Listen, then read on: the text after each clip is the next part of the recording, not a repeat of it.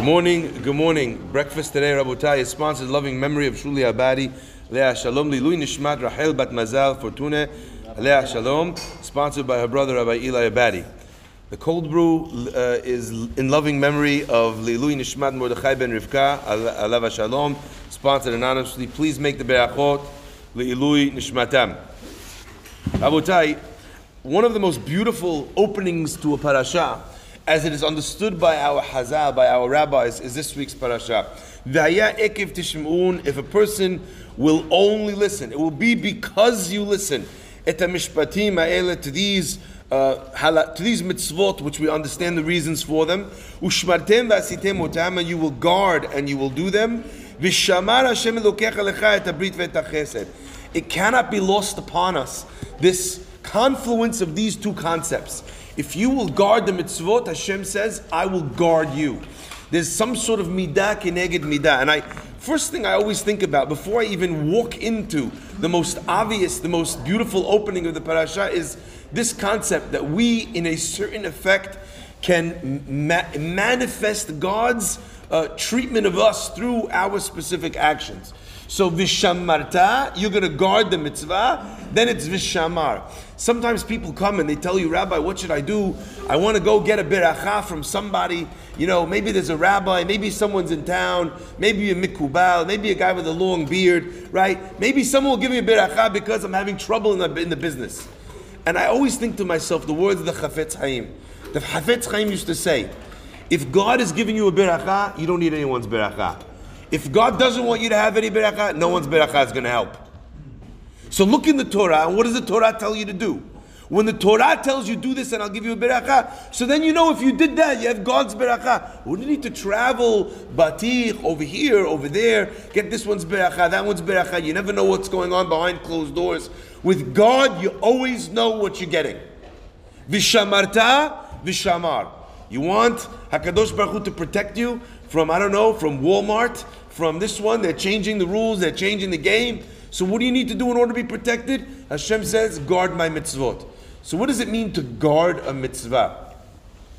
Now there are many examples of this exact expression in the Torah. In fact, specifically and linguistically, we find one specifically about the mitzvot. It says, Ushmartem et hamatzot, and you will guard the matzot. And the Gemara says, what do we learn from here? Ushmartem et hamatzot. We learn from here, Ushmartem et hamitzvot. This limud of the Gemara always bothered me. You know why? Because of this week's parasha. Why do you need to go and make some sort of dirasha? Matzot, mitzvot, the gematria, the same thing. Why do you need to do that? If the parasha that we just read opens up exactly with those words, V'haya Ekev tishma'un, if you will only listen to the words of God. And what do you need to do in order to get that beracha? Like we said, Vishamarta et mitzvot Hashem elokecha. It says the words again and again. It seems that there's some sort of limud from the Ushmartem et hamatzot that we needed to glean if we were trying to learn about the concept of guarding a mitzvah. You learn to guard a mitzvah from the way you learn to guard a matzah.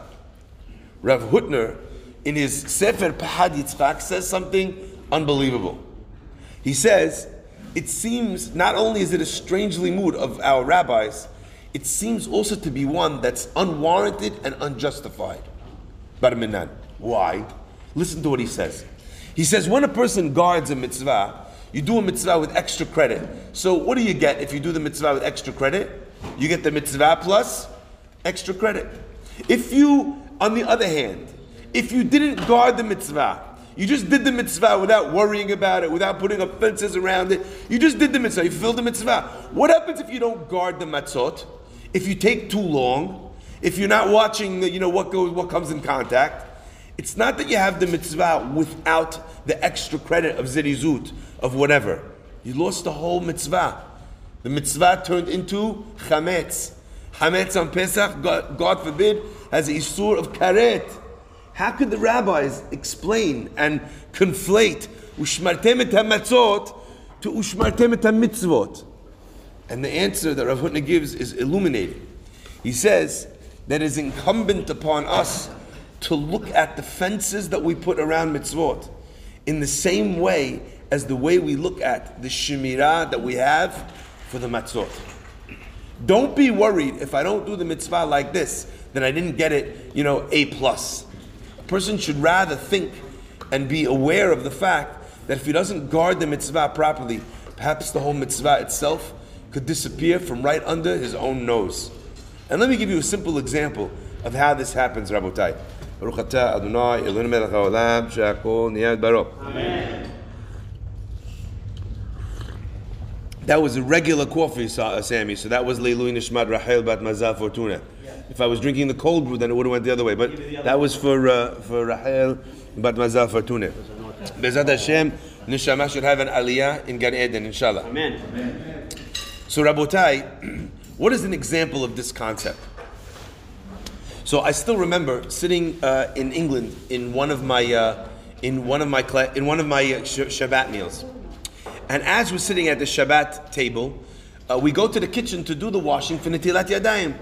We had all sorts of people that used to come to us for Shabbat, Rabotai. We had people who never kept Shabbat in their life. We had people who didn't know what Shabbat was. I still remember asking one of these kids that was on the program with us, I said, what do you know about Judaism? She said, Judaism, that's the one with Jesus, isn't it? That was what she knew. That's the one with Jesus. I said, ironically, it was the one with Jesus. We actually, he was Jewish initially, but he's just not in the prophet business for us, okay? Now, I just want to say that this girl, she came to the house, she sits down, we make kiddush, everyone got up now to go wash, and she walked outside. We hear the door close. All of a sudden, I'm in the kitchen with my wife, I hear the sound of the door opening. So I'm thinking, oh gosh, maybe it's one of my kids leaving, walking out the door. So I poke my head out, and as I poke my head out, I'm in time to hear this conversation. My 3-year-old daughter and this young woman. This young woman is standing right outside the door of my house on the phone. So my daughter says, you're not allowed to do that on Shabbat. So the girl says, no, it's fine, because I'm calling my mother. So my daughter says, even if you're calling your mother, you're still not allowed to call on Shabbat. You're not allowed. You're not allowed. It's Averah. I'm thinking Shema Yisrael. Shema Yisrael. I'm sitting there flipping out, like you're trying to make them feel welcome. You're trying to this, and the girl says to her, it killed me. She goes, "You're right. I guess I must be a bad Jew." Oh! I wait till the door closes. I say, call my daughter, and I was like, "Come on, you don't understand that they never learned about Shabbat." They didn't have Shabbat at home. Their parents never taught them about Shabbat. They're coming here for the first time. We're supposed to show them how beautiful Shabbat is because they never learned from their father, from their mother, what Shabbat was. So instead of telling them and yelling at them and screaming at them, maybe just kind of make them feel good about the parts of Shabbat that they are doing. My daughter's like, oh. When you think you get something across to your children and when you're horribly wrong? So I go back into the kitchen, I'm thinking to myself, that was a teachable moment, patting my own self on the back, right? All of a sudden I hear the door open again, and I hear my daughter say, my parents said that your mother doesn't know anything about Shabbat. Oh my God. She biffledged, Here you are trying to guard the mitzvah, right? But because you didn't think about all the angles, what wound up happening is that you made the situation 1,000 times worse. Rabotai, and this is what I always ask. You ever sit down for 2 minutes at, before you want to buy your wife an anniversary present?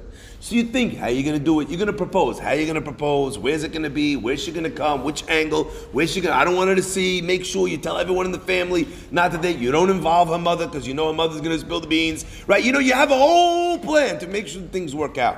When something's important to us, not only do we do the item itself, we make sure to do each and everything around the mitzvah as well. Because we're worried that if we don't cover all the bases, not only won't we have the extra credit of a mitzvah, but it might be pogem in the mitzvah itself. Rabotai, I think maybe that is one of the interpretations of the opening of the parasha. V'haya Ekev tishma'un. And our rabbis are doresh on the word Ekev. Ekev along with meaning because It could also mean a person's heel.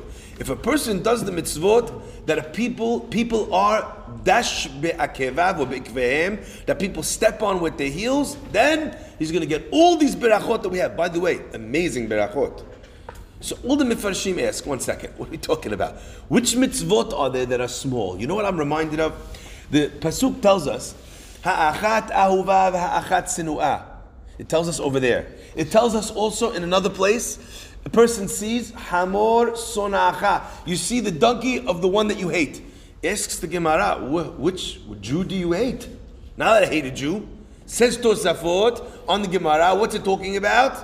A Rasha. Tosafot says, I have to help the Rasha with his donkey first. Why? Because the bad midot, etc., etc., etc., you're going to do to him, he's going to do back to you. We're not going to get into that today. But Rabotai, the Gemara asks a question. How can it be that we call somebody a hated person? In Judaism, there's nobody that's hated. The same question I'll ask you over here. Judging the Torah by its own language, right? Why would the Torah say the small mitzvot if there aren't mitzvot that are small? The mitzvot that a person is dash be'akevav. Why would the Torah talk about such a thing? There aren't any such mitzvot. There's only the mitzvot that you do and the mitzvot that you don't do. So I want to give you two answers to this. And this is a fascinating thing that a person should know. Number one, when there are mitzvot that are being neglected by other people, it's almost as if each mitzvah has a tremendous amount of beracha stored in it. The less people that are taking beracha from that mitzvah, the more there is for the person that comes along and does that mitzvah. One of the most beautiful things I ever saw from Am Yisrael is something called Mordechai, Limud Mordechai HaTzadik. What is this Limud Mordechai HaTzadik? On Purim afternoon, when every single Jew is running around with Mishloach Manot and this, and costumes and this, somebody realized, 1 second, nobody's learning Torah. The whole world, nobody's learning Torah. It's Purim. So he said, what does the Pasuk say? Ilav, right? If not for the Torah itself, we got to find a way of bringing Torah. The guy who learned on Purim when no one's learning, you know what kind of reward he gets for that? So number one, first answer is, mitzvah dash be'akevav. It doesn't mean the mitzvah is any smaller. The biggest mitzvot actually could be mitzvot that people step on. What's the classic example of a mitzvah that is in the highest heights? It's not a small mitzvah, but it's a mitzvah that people step on. Tefillah. It's not. I didn't say it. It's not like the rabbi telling you, screaming at you because you didn't come, because you came and you spoke, because you came and you spoke or you texted. No, the Gemara already says it. Kirum zulut bnei adam, says the Gemara. What's a davar? It's omed birumo shel olam, and people are mizalzelim bo. Something that stands in the highest heights. What is it? That's tefillah. Tefillah is something that's in the highest heights, and yet people are mizalzeh, they make it cheap. So that's an example of Ekev, something that's dash be'akevav. And perhaps it's the reason that the Gemara says, Kirum zulut b'nei adam, that's why tefillah is so powerful, because it's not respected in the way that it should, and therefore anyone that wants, like we say, yavo v'yito, let him come and take the sachar. The second idea, and we'll end with this, Rabotai, is the concept that we began with. We're not talking here necessarily about mitzvot. We're talking about the mitzvot that a person is dash be'akevav. What does that mean? There was once a rabbi, his name was Rabbi Diskin. His father died when he set up an orphanage for the children. And they saw him standing outside after the shiva, about to take over the helm of the yeshiva. He's walking in and he's crying. Someone says to him, why are you crying? Your father did such wonderful things, such a Talmid Chacham, and now you're walking into this building, you're going to take over. Don't cry, you should be very proud. He says, that's not why I'm crying. I'm not crying about my father. I'm not crying about any of that. He says, when a carpenter, he saws wood, what happens to all the bits that he's not paying attention to? The sawdust, the bottom piece of wood. He says he does not careful. It falls down. He steps on them. That's exactly. Today we're much more conscious of waste. Yeah. They turn them into MDF. Yeah. There's even something today called wonky. Have you guys seen it? I don't know if it's only in England. Wonky fruit and veg. all the fruits and vegetable that were like a weird shape, they were throwing out because it wasn't ra'ui for the market, but it's 100% good. So they were throwing all this out, and there's people starving. So they started this whole movement called wonky. In America, it's called misfit. Beautiful. It's such a beautiful idea, and it fits so beautifully with Torah concepts of Bal Tashchit. So listen to this. He's standing outside crying. He says, why? He says, when a carpenter cuts, what happens to the shavings? What happens to the extra bit that he's not paying attention?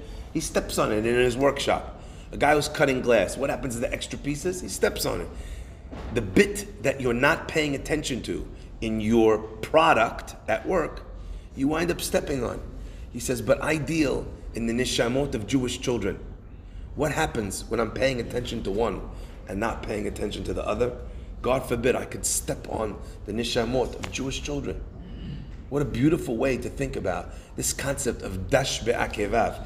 Not even a mitzvah that you're trying to step on, but a mitzvah that perhaps, like you went out and you bought a $5,000 lulav and etrog, and you bought a beautiful mitzvah, but you stepped all over the mitzvah of yuhara, of ga'ava, of arrogance. Throwing your hand up to give a donation, but it's not done with humility. You want to outdo everybody else in the room.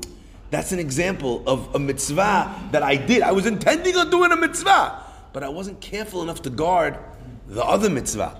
And somehow I trample all over another mitzvah on the way to achieve the one that I'm dealing with, the one that I'm focusing on in that moment. Let's say someone wants to give a shi'ur Torah, and someone in the corner is sitting there and he's praying, and they go, hey, what are you doing? Shush, can't you see we're learning here?